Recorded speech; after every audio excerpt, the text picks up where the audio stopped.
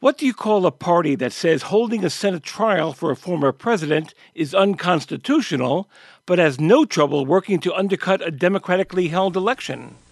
You'll find the answer on The Political Junkie.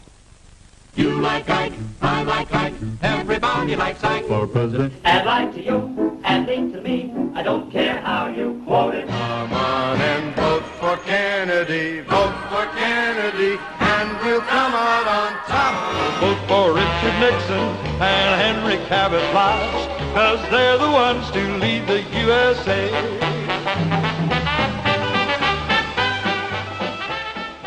Thanks for joining us, and welcome to episode 359 of The Political Junkie. I'm Ken Rudin.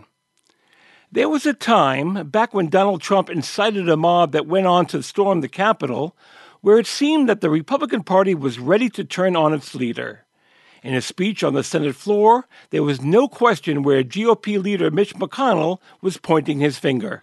The mob was fed lies.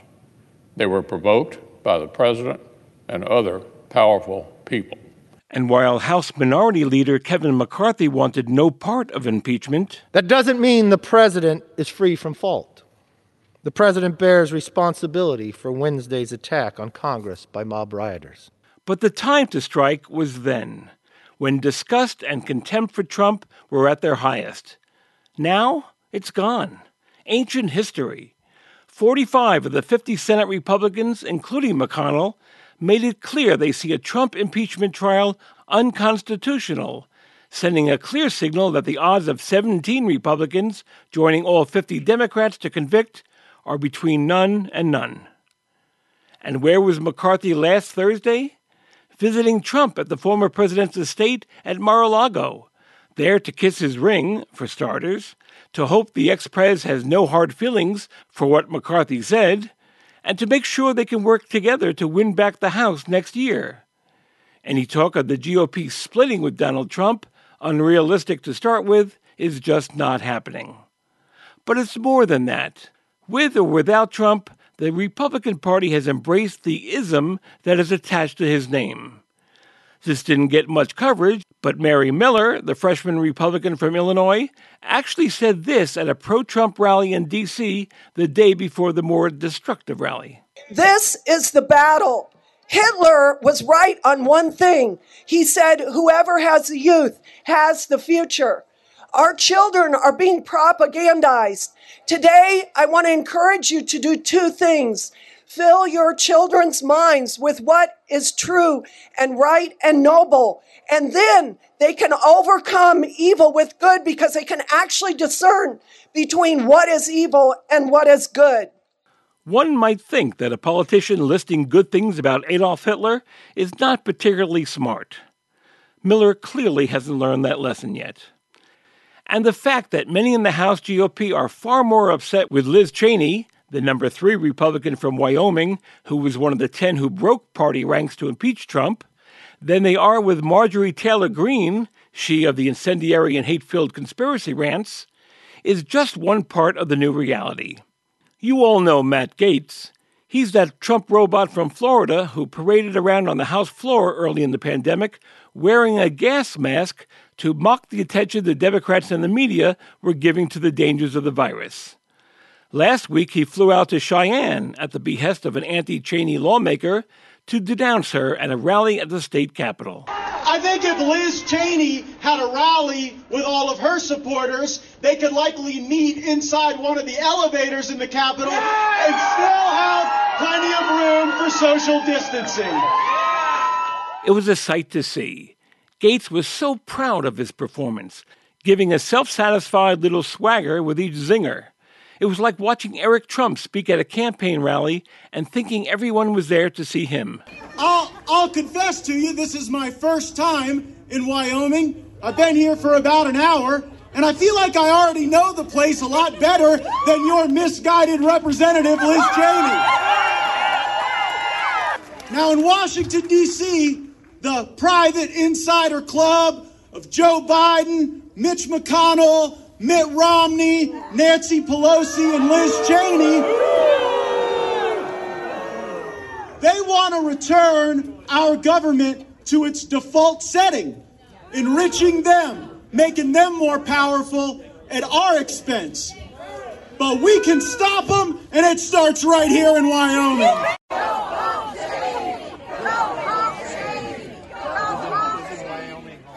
In the end, the House GOP conference ignored Gates' rants and voted 145 to 61 on Wednesday to keep Cheney as the party's number 3 Republican in the House. It came after she refused to apologize for her vote to impeach Trump. At the same meeting, Kevin McCarthy made it clear he had no intention of punishing Marjorie Taylor Greene, despite everything she said and wrote. Just for fun, here's an excerpt from a 2019 rally address by Greene, not yet a member of Congress, where she talks about Nancy Pelosi and treason. It's a crime punishable by death, is what treason is.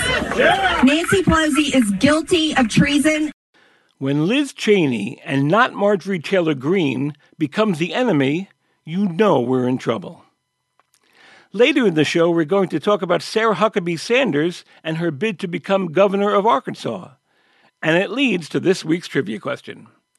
Who is the last former White House press secretary to later run for office? Send your answer to trivia@krpoliticaljunkie.com. We'll select a winner at random from the bunch. The winner will get a fabulous vintage Political Junkie button. Again, that's trivia@krpoliticaljunkie.com. We'll reveal the answer and winner of our last trivia question later in the show, so stay tuned. Don't call me daughter, not fair to the picture kept will remind me. Don't call me daughter, not fair to the picture kept will remind me. Don't call me.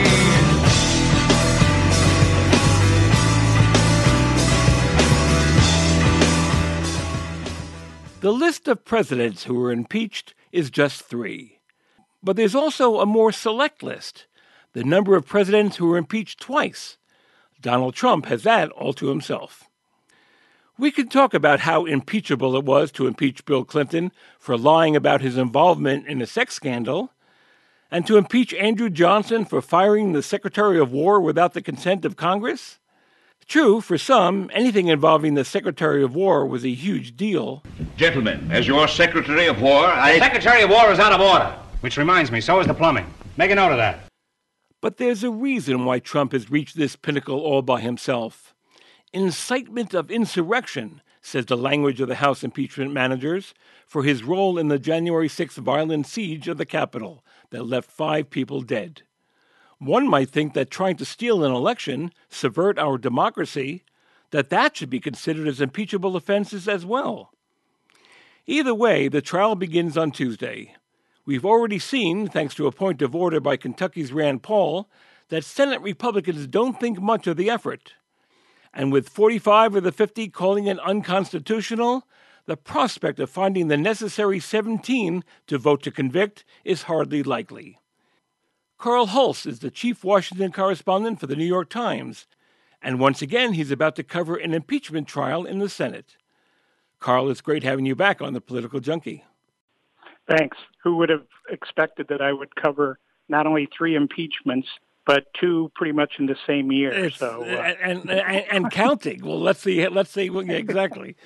You know, about a year or so ago, I was reading the stuff you were writing, and you wondered whether, in this polarized era, impeachment would become a new normal.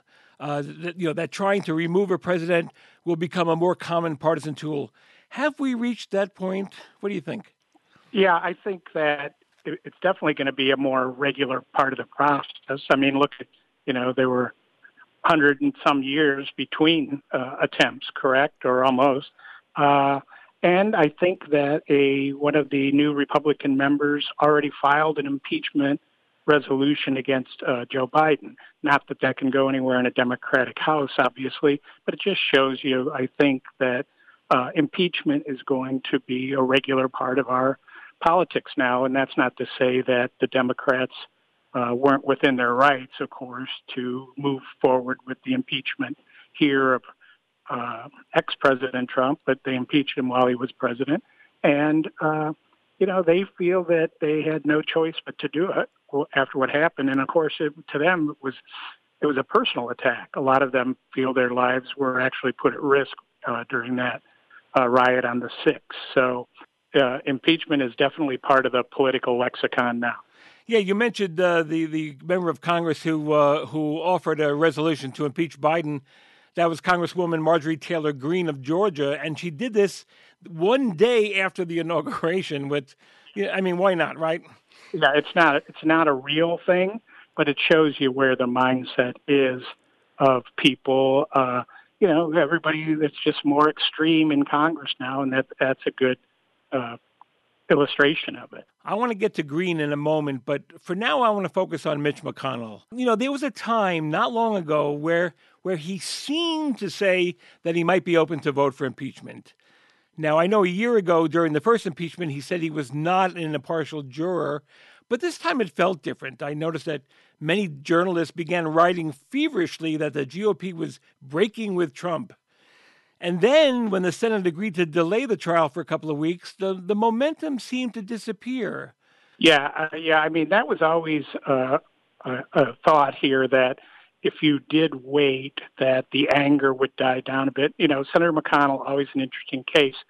I think that his comments and some of the leaked comments, was partially a trial balloon too. He wanted to see what kind of reaction that got, and guess what? It wasn't a good reaction. Most of his members didn't agree with him. Certainly the voters out there in Kentucky also, I think he got some feedback. So I just heard him say again that he wanted to see what the case looked like and listen to the presentation, but he did vote with those who said that this was an unconstitutional process. So I think he was testing the waters a little bit there early on and found out that they were a little too hot, and he backed off. So you think there was a possibility that he could have voted yay, but the feedback, the blowback that he got from those comments convinced him which way to go. Is that what you're thinking? Yeah, I think they did. I think it did change his position. Not to say that he still couldn't, if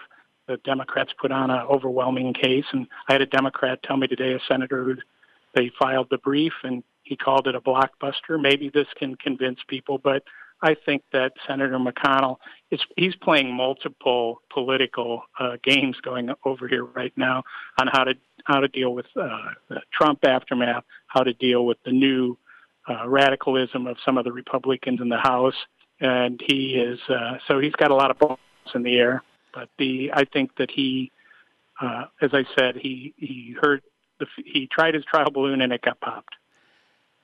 But I still get the sense that McConnell thinks there should be consequences for what happened at the Capitol on January 6th. Yeah, I think so, too. Certainly for people ransacking the Senate, to Mitch McConnell, there's probably no more sacred ground on the planet than the Senate chamber. And I'm sure every time he sees that video of the guy sitting up in the presiding officer's chair and the people rifling through the desks, I'm sure it outrages him newly. So I do think he probably thinks Trump should be punished for this, but he's also, a real political pragmatist, maybe the ultimate political pragmatist. And if he thinks it's going to cost him his majority in 2 years, then, he's not going to go in that direction. For Mitch McConnell right now, it's all about the 2022 election. To Mitch McConnell right now, the 2022 election is everything. With a 50-50 Senate, the Republicans only need a net gain of one seat to get control back, and that's what he'll be focused on. How much sway do you think he has with his fellow Republicans? Because he pleaded with them not to vote to reject the election results last month, but Josh Hawley and Ted Cruz and others ignored him and went right ahead. Yeah, senators will listen to their leadership, but they're going to make their own decisions based on their own political calculation. Hawley made a calculation there that it was going to be good for him to be seen as leading the charge on blocking the electoral vote. And then Ted Cruz jumped on there too. But so they, he doesn't have complete control over them. That's for sure. They're gonna go their own way, but he is influential with the majority of them. If he were to actually come out and say he was going to vote to convict President Trump, he would bring Republican votes along with him. When we look at the impeachment vote in the House, what do you think was the bigger headline? That 10 Republicans broke from their president and voted to impeach, or that after all that happened, 197 Republicans decided against impeachment? Yeah, I think, the night before the vote, when a few Republicans started coming out and saying they were going to vote to impeach, I think there was a sense among some people that, hey, the dam is breaking, groundswell here. I did not think that. I thought that they would get some Republicans. But I agree with you to some extent that I'm still surprised that not more Republicans did it, considering, that it happened in their office space, more or less. But Liz Cheney, though, was a big headline, the fact that the number 3 leader in the House was going to vote to convict the president from such a, prominent political family. I mean, that was a big deal. So also there were more, maybe twice as many Republicans in that 10 than Democrats who voted to impeach Bill Clinton in 1998. So at the time I said, well, Trump has the biggest bipartisan impeachment in modern history in the House, so it is different. But still, my goodness, it's like, why wasn't it 100 more Republicans given all that happened? Politics are so extreme now, you know it, and these folks run in districts in the House, and those districts, a lot of them are overwhelmingly full of Trump supporters, and I think that some of the folks who did vote to impeach, they're under a lot of pressure right now. And I mean, I think that a lot of members of the House recognized that and said, I don't want any part of that. I can count and you can count and we all can count, but I'm thinking that if you can only get 10 in the House, how in the world do you get 17 in the Senate? Well, present a really strong case and make the argument that there's nothing constitutionally wrong here. But I think that the argument the Republicans in the Senate are going to make is going to be a process argument. They don't want to defend Trump. They don't want to defend the rioters. They want to say that this is unconstitutional and improper and vindictive since Trump is no longer in office. But there's plenty of precedent that says that you could go ahead and have a trial of somebody who's already left office. And I think the argument that how would you hold presidents and other high public officials accountable at the end of their tenure if you didn't have something like this? It would have to just be criminal, I guess. I look for Republicans mainly to say, well, Trump, he helped instigate this and he was irresponsible, but we can't act because he's no longer in office. What do you make of Trump encouraging primary challenges to senators like John Thune or governors like Mike DeWine and Doug Ducey and Brian Kemp? This is their weapon, right? This is that he's learned over the years. This is how you pay back. And I think that he'll try and do that. I mean, the question for us in some ways is, what's Trump in 18 months? Is he still a potent political force? Can he still cause trouble for people in primaries? Can he recruit candidates and raise money? Then he can probably continue to be a big influence with Republicans. But if some of this, turns out to be hollow, then I think people are going to pay less and less attention to. I don't know. When I watched Kevin McCarthy go down to Mar-a-Lago, it just seemed like Trump has not lost a step at all with the loyalty and the demanding of the loyalty of Republicans in Congress. Certainly the House Republicans, right? But, Mitch McConnell has taken a different tack, and he hasn't talked to Trump, and he's been critical of Trump.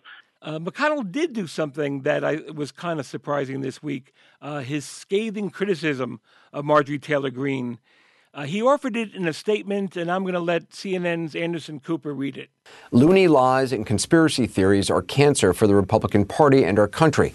Somebody who suggested that perhaps no airplane hit the Pentagon on 9/11, that horrifying school shootings were pre-staged, and that the Clintons crashed JFK Jr.'s airplane is not living in reality. This has nothing to do with the challenges facing American families or the robust debates on substance that can strengthen our party.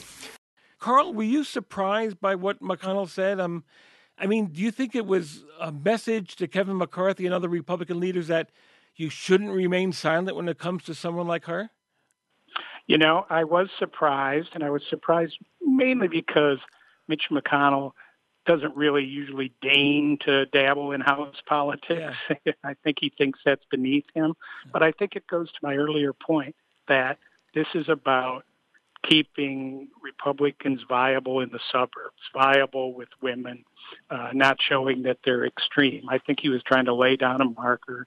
It's like, this is a problem in the House. There's a few Looney Tunes or whatever he said. And he wants to tell people that's not the norm. I think, again, this was less about her and more about 2022 and where he thinks the Republican Party needs to be positioned. Mitch McConnell doesn't say much, but when he says something, it can have an impact. Carl Hulse is the chief Washington correspondent for the New York Times.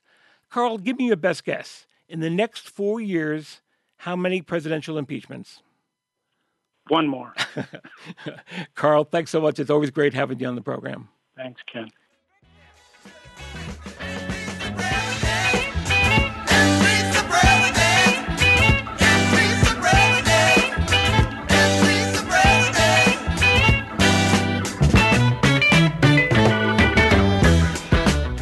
When Donald Trump arrived in Washington in 2017, the Republican Party controlled the White House, the House, and the Senate.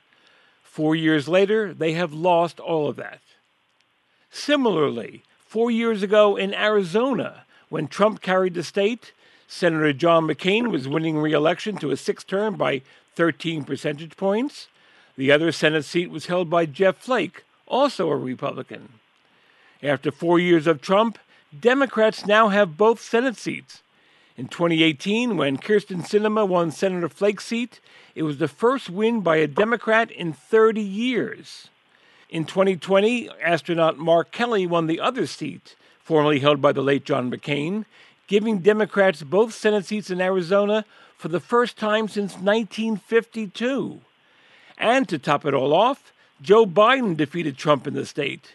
Yes, by a narrow margin, but the first time a Democrat carried the state in a presidential contest since 1996, and only the second time since Harry Truman in 1948.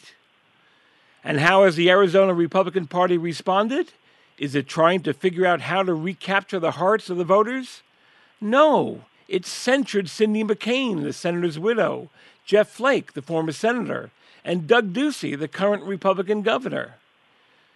Here to describe this surreal bit of news and the rapid fall of the state party is Ron Hansen, the national political reporter for the Arizona Republic. Ron, welcome back to the Political Junkie.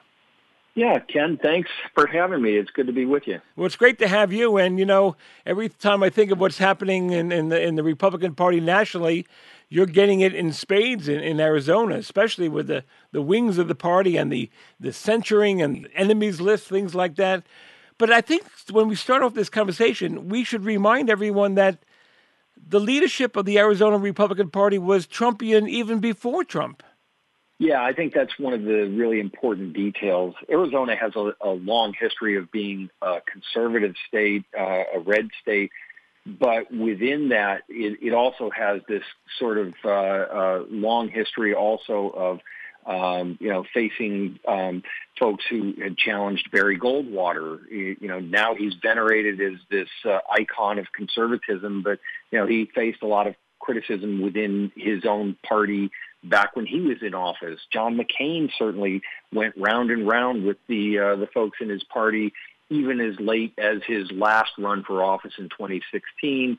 And so it brings us to this sort of current moment when, once again, the Republican Party in Arizona is facing significant issues of what direction they want to take in the post-Trump era.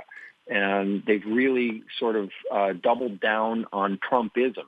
So if President Trump is gone, Trumpism is very much still with the party. Yeah, you mentioned the party's problems or difficulties with John McCain.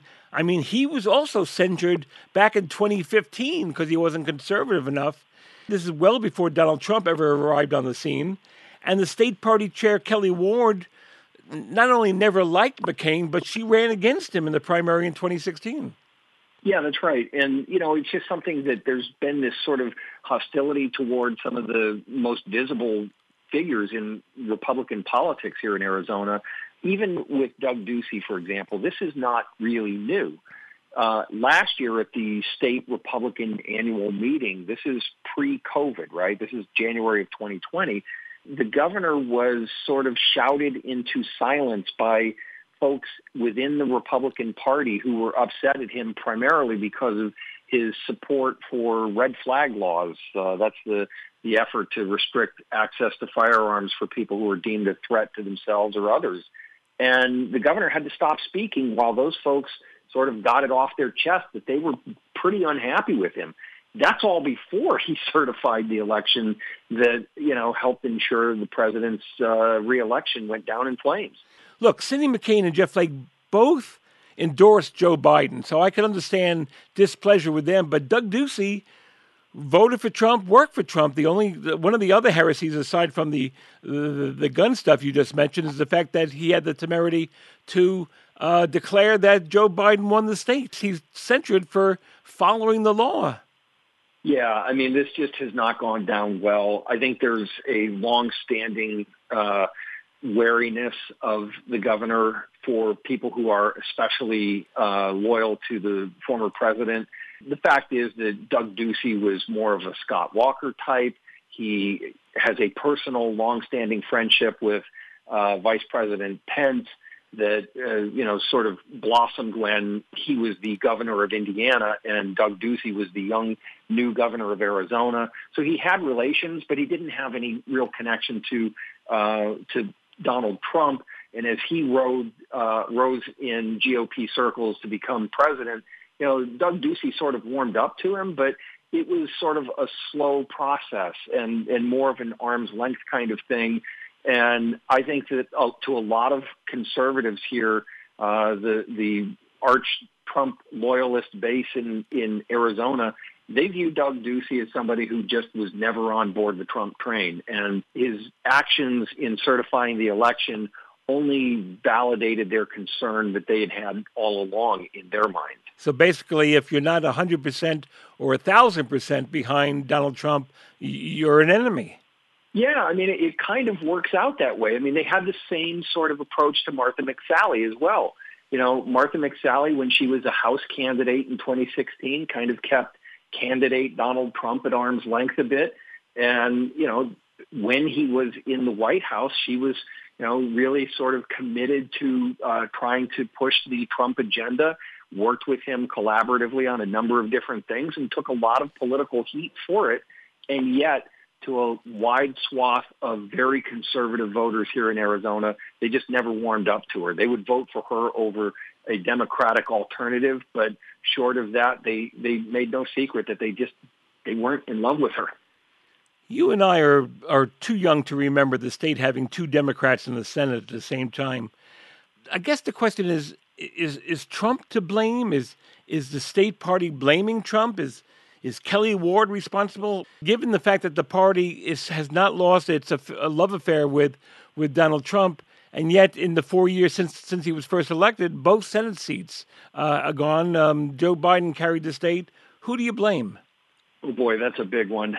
All right, so one person I don't think you can blame, in all fairness, is Kelly Ward, the chair of the Arizona Republican Party.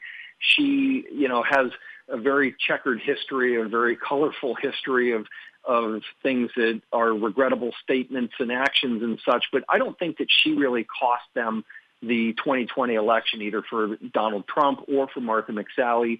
When you look at it, this is sort of the perfect storm of a lot of different factors for Arizona Republicans. Number one, they ran into two excellent Democratic candidates in Kyrsten Sinema and Mark Kelly, both of whom were just sort of temperamentally a good fit to appeal to the wide swath of voters who are independents here in Arizona and also very prolific fundraisers. And so that was a big part of it.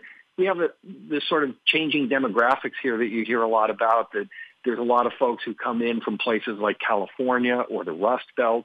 There are also a lot of second-generation Americans now who are from immigrant communities, and they are becoming more politically aware and engaged. And when you look at the special antagonism that Donald Trump had for John McCain, which you could construe to be more broadly against those who serve in the military, that's an important demographic here in Arizona as well. There are a lot of people who voted for John McCain for 35 years and just never did like the way that the president talked about him. I think in a close election, it was enough to just kind of push it over the finish line in a state where, Democrats had so many defeats that whatever hesitation they might have had with Joe Biden or either of their Democratic nominees for Senate, they were more than happy to take that than the alternative. So I think Republicans had sort of been building toward this moment for a long time. Governor Ducey's term limited. He says he won't challenge Senator Mark Kelly. In addition to the battle for control of Congress nationwide, the future of the Republican Party is going to be on the line in Arizona, probably more so than any other state. Yeah, I think you're right. I think that, again, the party is in the early stages of trying to reckon with what happened.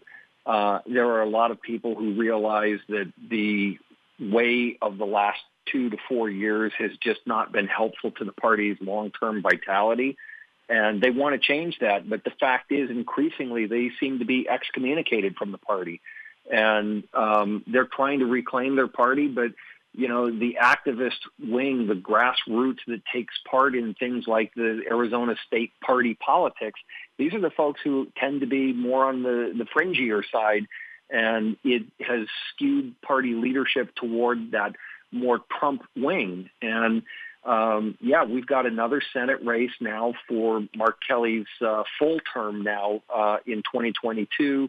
There are folks from Andy Biggs who could run for that, or Doug Ducey's former chief of staff might consider a run for that. And that will say a lot about where the party wants to go and who really represents the mainstream Republican Party in Arizona moving forward. And we have other things, too. We're going to have a governor's race, and there's just the whole redistricting question. We figure to gain a House seat after redistricting. So, what kind of district will that be, and who might occupy it for Republicans? You wonder if Barry Goldwater or John McCain could win a Republican primary in this day and age. It's part of the political fantasy league hot stove, I'm sure, Ken. Ron Hansen is the national political reporter for the Arizona Republic. Ron, thanks so much for being on the show. Thanks for having me, Ken. I said, now what would you say? I'll be calling you a radical, a liberal, a fanatical criminal. Oh, won't you sign up your name? We'd like to be your acceptable, respectable, oh, presentable, a vegetable. Oh, take it, yeah. It's time to reveal the answer and winner of our last trivia question, which was, who was the last person who was elected to a House or Senate seat for the first time, but who died before ever getting sworn in? The answer, Keith Thompson. The Republican congressman from Wyoming, Thompson ran for the Senate seat in 1960 that Democratic incumbent Joe O'Mahony was giving up. The 41-year-old Thompson won the seat, but died of a heart attack a month later, before he was sworn in. And the randomly selected winner is Steve Delaney of Toledo, Ohio. Steve wins the coveted Political Junkie button. Don't forget, you can always find our political blogs, trivia questions, and the Political Junkie store, all at krpoliticaljunkie.com.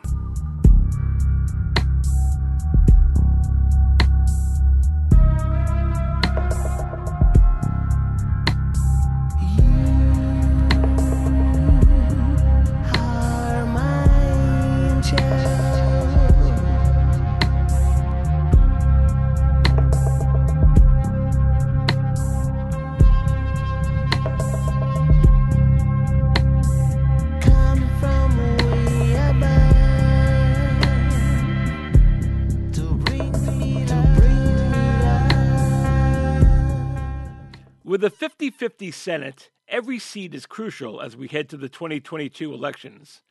And so the announcement by Ohio Republican Rob Portman that he will not seek a third term next year was major news, not only in the Buckeye State, but nationally as well. Howard Wilkinson is a senior political analyst for radio station WVXU in Cincinnati. Before that, he covered Ohio campaigns for the Cincinnati Enquirer for 3 decades. And he's here to give us the scoop on Portman's decision. Howard, it's always great to hear your voice. Yeah, good to talk to you. You know, I was surprised by Portman's announcement, but I think I was most struck by his reason for retiring. Let me read something from his statement here. It said, "It has gotten harder and harder to break through the partisan gridlock and make progress on substantive policy, and that has contributed to my decision. We live in an increasingly polarized country where members of both parties are being pushed further to the right and further to the left. And that means too few people who are actively looking to find common ground. This is not a new phenomenon, of course, but a problem that has gotten worse over the past few decades." Howard, I think it's fair to say that it will continue to get worse when you have people like Rob Portman leaving the Senate. Yeah, that's not going to help anything at all.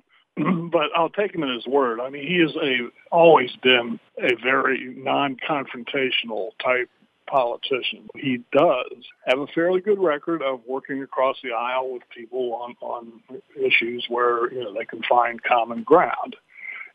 He did so on many occasions with the Democratic senator from Ohio, Sherrod Brown, who was a liberal Democrat, populist type. And they found a lot of issues in which they could agree. Now, and I know Rob Portman. I've known him since the beginning of his political career, which started back in the administration of George H.W. Bush, and he's always been that way. Let me throw out a different narrative for you, and tell me if you agree with it. I agree that Portman has this moderate image.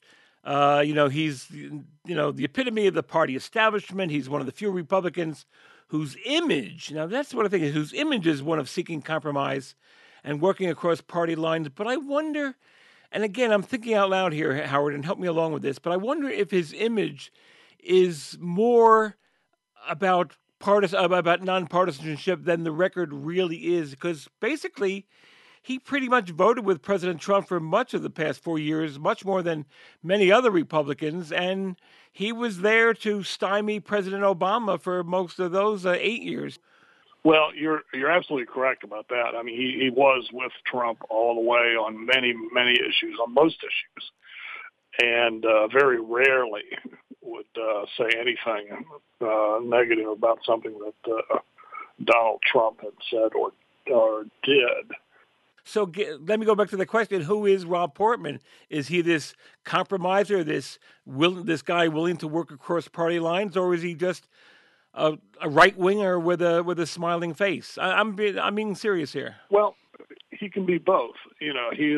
Sometimes he is the right winger with a smiling face, and other times he is willing to compromise, but with Democrats and work with them. But I think in this case, in the case of Donald Trump, there was a considerable amount of trepidation on his part, knowing that with the 2022 election coming up and him thinking about a third term, that crossing Donald Trump on anything would have provoked a kind of a reaction that would have resulted in a really serious primary challenge on the Republican side here back in Ohio, because Donald Trump has been known to do that. He threatened that against Governor Mike DeWine, Republican. And I don't think, and Rob Portman I'm not sure. I don't know if in his heart of hearts he thought that he could fight off a challenge from say a Jim Jordan type Republican, a real Trump acolyte and a firebrand type, or not.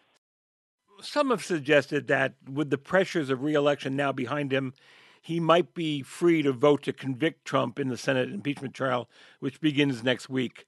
What say you? I think he is free, and he's free to do that, and he may well do that. I don't expect him to. The only thing I've been able to get out of him or his staff is that he will listen to the evidence and make up his mind. He will be an impartial juror. Yeah, but he also voted with Rand Paul. Exactly right. He did. He was one of those. Except for 5 Republican senators who did not vote with Rand Paul to debate whether or not this was a constitutional impeachment. He did go with Rand Paul on that, but he wanted to have it. And then I started getting signals from his staff saying, "Well, he wants to. He has questions about the constitutionality of this." And so that's why he voted with Rand Paul. But on the other hand, if it comes to a trial, he's going to be impartial, and he'll make up his mind based on the facts. So there's a certain part of Rob Portman that has always kind of wanted it both ways. He wants to appease the right. He wants to keep the moderates on his side, and he just, sooner or later, you just have to choose sides. Okay, so with Portman not running, let's talk about who could run on the Republican side. You mentioned earlier Jim Jordan, who's the very Trumpian congressman, but he says he's not running.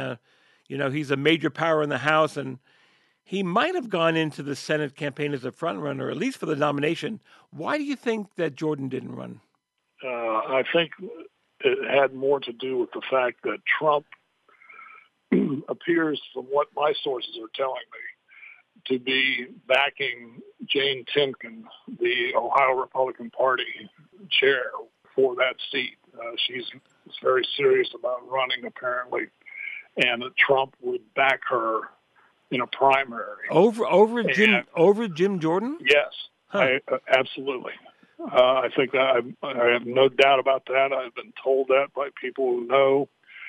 And he will, if she gets in, she will get his support, no doubt.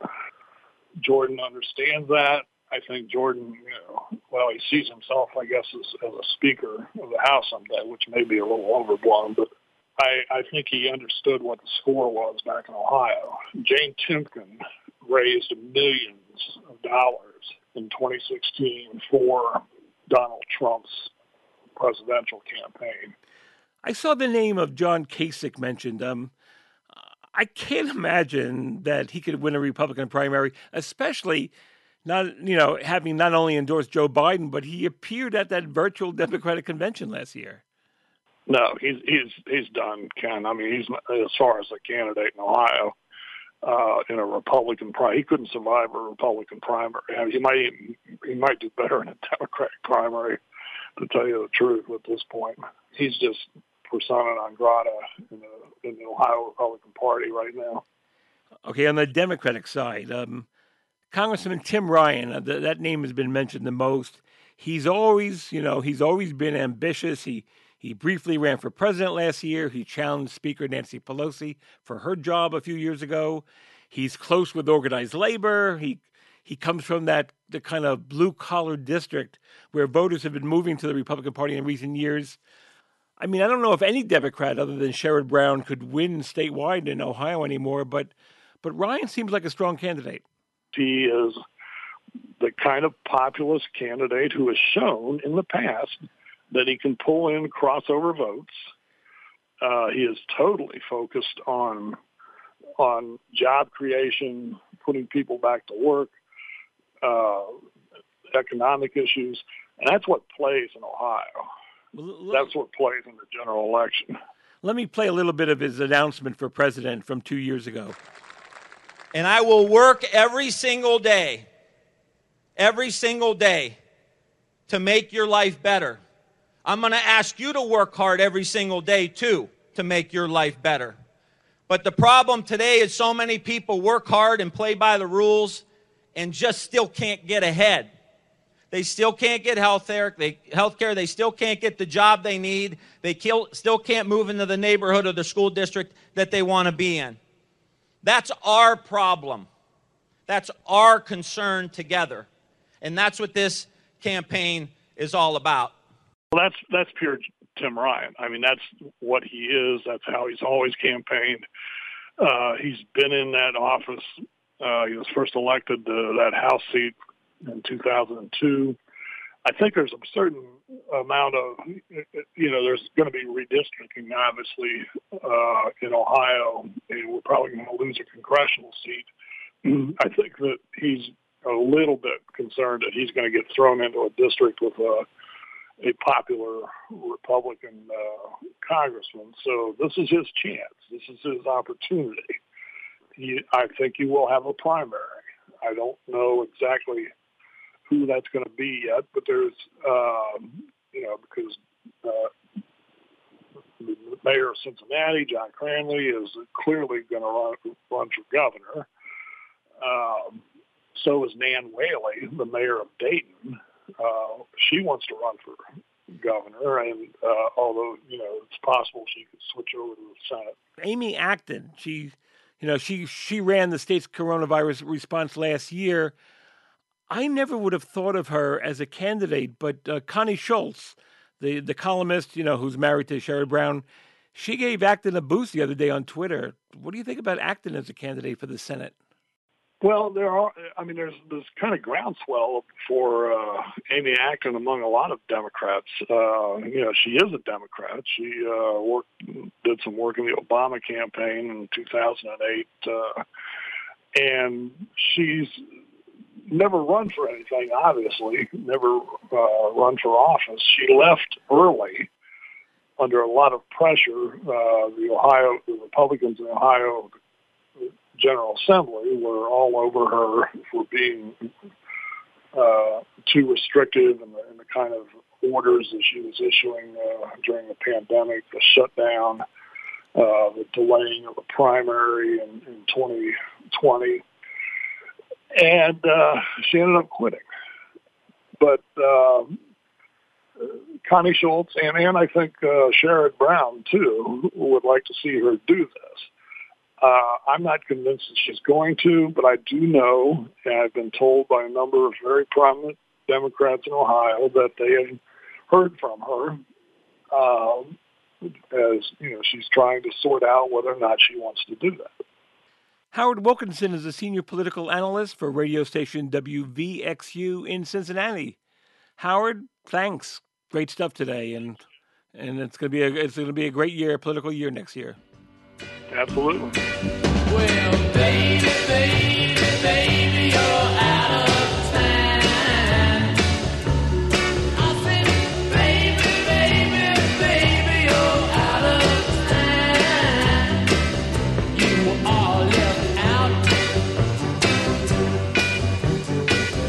out of there without a doubt. 'Cause baby, you're out of time. When she was White House press secretary, it was said that Sarah Huckabee Sanders never pretended to like, let alone respect, most reporters. I will, however, hold on, Jim, if you'll let me finish. Again, I'm not going to comment on the attorney's specific comments that I haven't seen. That's not what I said, and I know it's hard for you to understand, even short sentences, I guess, but please don't take my words out of context. But she had the support of the president and of the conservative media. And this week, she said she hoped to parlay that experience into governor of Arkansas. I was the first White House press secretary to require Secret Service protection because of a credible, violent threat against me. We've seen violence in our streets, at a congressional baseball practice, and at our Capitol. This is not who we are as Americans. To remain free, we must have law and order and resolve our differences peacefully. The radical left solution is to impose government control and censorship from the top down. But their socialism and cancel culture will not heal America. It will only further divide and destroy us. Everything we love about America is at stake. And with the radical left now in control of Washington, your governor is your last line of defense. In fact, your governor must be on the front line. So today, I announce my candidacy for governor of Arkansas and ask for your prayers and your support. As governor, I will defend your right to be free of socialism and tyranny. I took on the media, the radical left, and their cancel culture, and I won. But while she talked about how her opponents are already going after her, she failed to say that her opponents are Republicans. The Arkansas of Dale Bumpers and Bill Clinton and David Pryor is long gone. It's a very Republican state, and it's a battle to see who could be the most conservative. Jeanine Parry is a political science professor at the University of Arkansas and the director of the widely acclaimed Arkansas Poll. Jeanine, it's great having you back on The Political Junkie. Oh, thank you for asking me.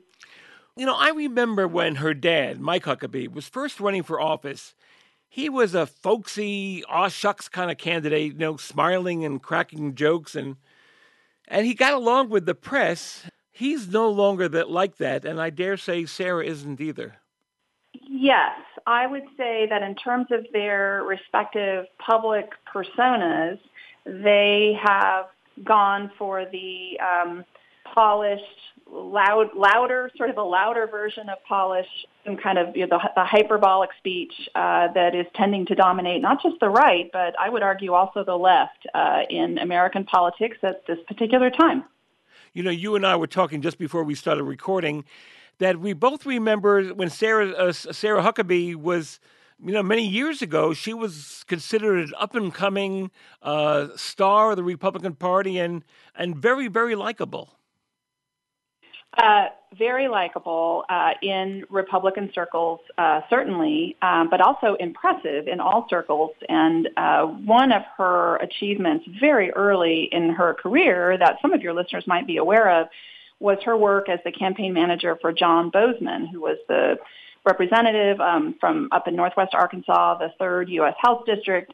And they were, it's right at the very beginning of Arkansas's rapid transformation from almost wholly Democrat to almost wholly Republican.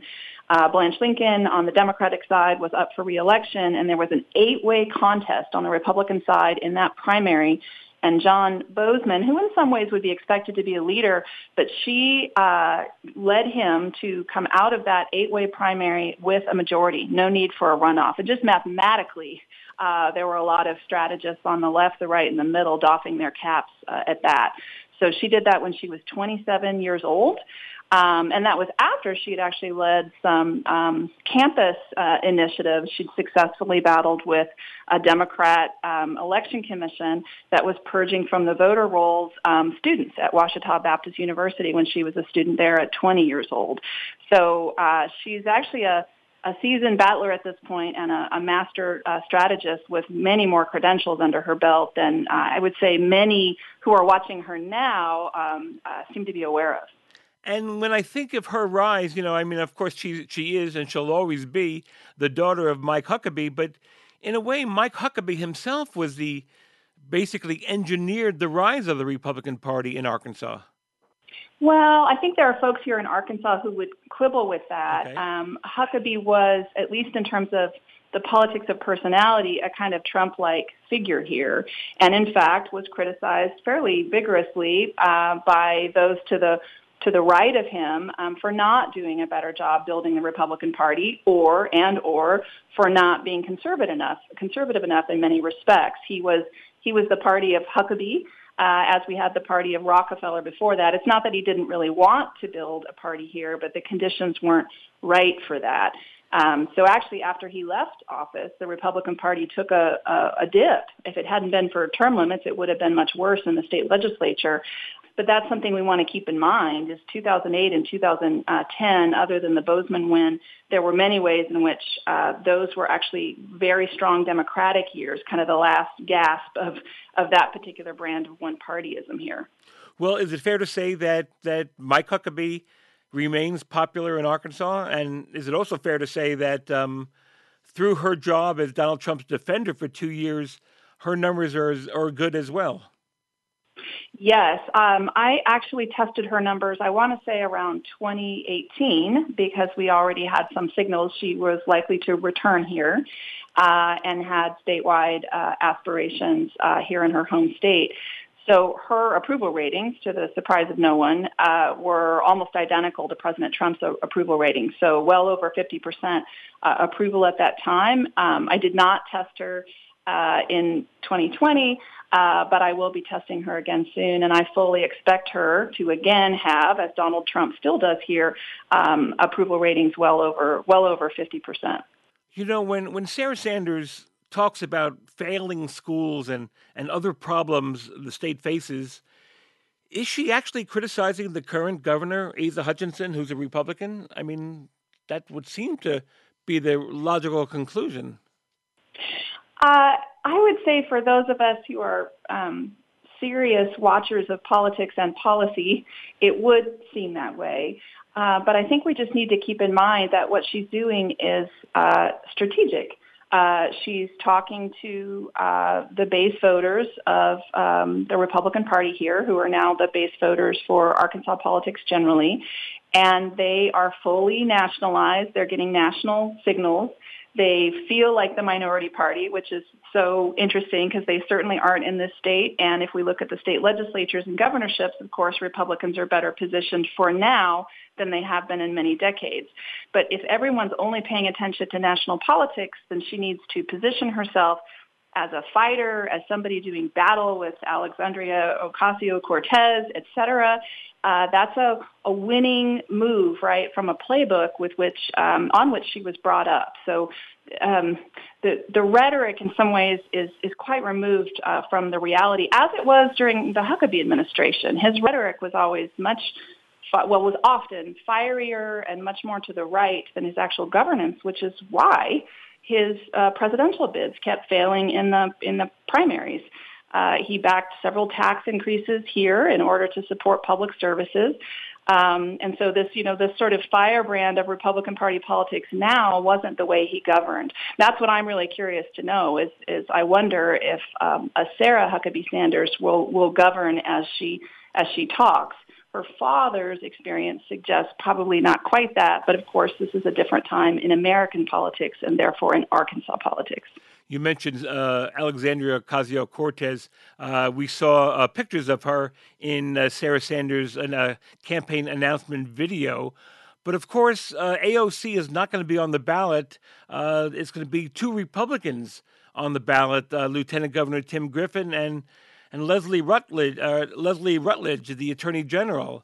I mean, I know we have some 15 months to go before the primary, but these are also, both Griffin and Rutledge are established candidates having won statewide. How do you rate them as candidates? They're good candidates, but again, with the nationalization of American politics and Arkansas politics, them having won statewide, I think makes much less difference than Sarah Sanders having been on their television. Defending and representing a political figure who remains popular here. So, 10 years ago, 20 years ago, certainly being the Attorney General of the state would be a natural stepping stone to running for the highest executive position in a state. But that's not necessarily what we have here. She's associated with the big time, with the spotlight, with national politics. Plus, she's got Huckabee is still part of her name. So she's really got the 1-2 punch of Huckabee and Trump behind her. And the governor so far, Asa Hutchinson, a longtime Republican, a Republican in the state before there were any Republicans in the 1980s, really built this party starting from nothing decades ago. He said he so far intends to sit the race out. So the positions of those other two, it's just there's really no way they can be as high profile as she is, despite, especially Rutledge, despite her best efforts to hitch herself to the same Trump wagon. Yeah, I mean, I saw Karl Rove on Fox News the other night saying he supports Lieutenant Governor Griffin, but Griffin used to work for him, so that made sense. Do you think that Donald Trump will make a pre-primary endorsement? Yes, he so far has signaled in his diminished communication capacity, such as it is, he has signaled his support for Sarah Huckabee Sanders multiple times. and I believe has said that he intends to come and stump for her in the state. So she just, in this state, has a natural advantage at this point.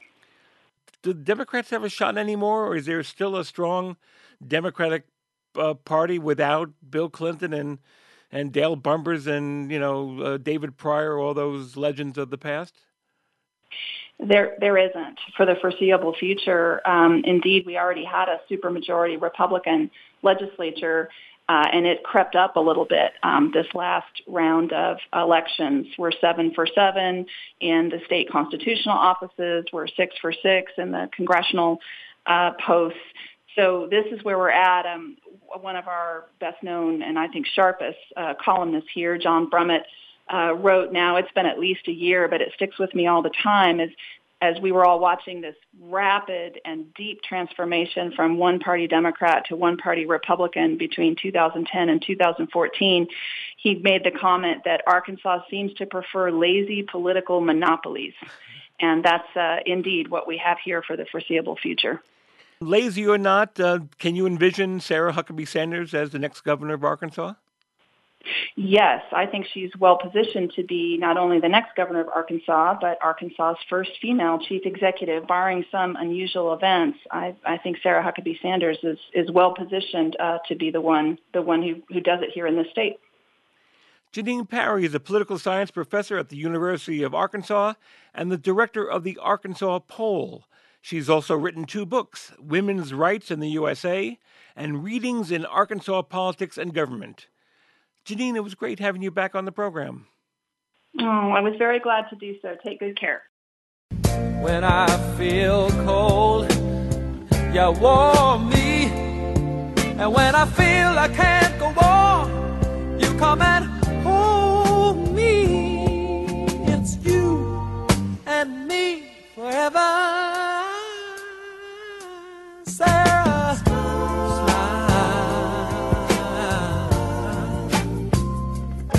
oh, won't you smile and laugh for me, Sarah? That's it for this week's show. Don't forget, you can always find my political blogs, trivia questions, and the Political Junkie store, all at krpoliticaljunkie.com. And speaking of the store, we have new Political Junkie t-shirts, all sizes available, and Political Junkie socks as well. Did I mention Valentine's Day is coming up? Remember, if you've got comments, questions, or complaints, send an email to ken@krpoliticaljunkie.com. You can also tweet me at Ken Rudin or shoot me a message on the show's Facebook page. And you can follow my button of the day on Instagram at The Political Junkie. Political Junkie is made possible thanks to the support of our listeners and donors. Your generous contributions are most appreciated. Keep them coming at krpoliticaljunkie.com/donate. I'm Ken Rudin. Thanks for listening. We got an impeachment trial coming up next week and more cabinet confirmations as well. A lot to process. I hope you get your COVID vaccine soon. And please stay safe and stay well. I'll see you soon.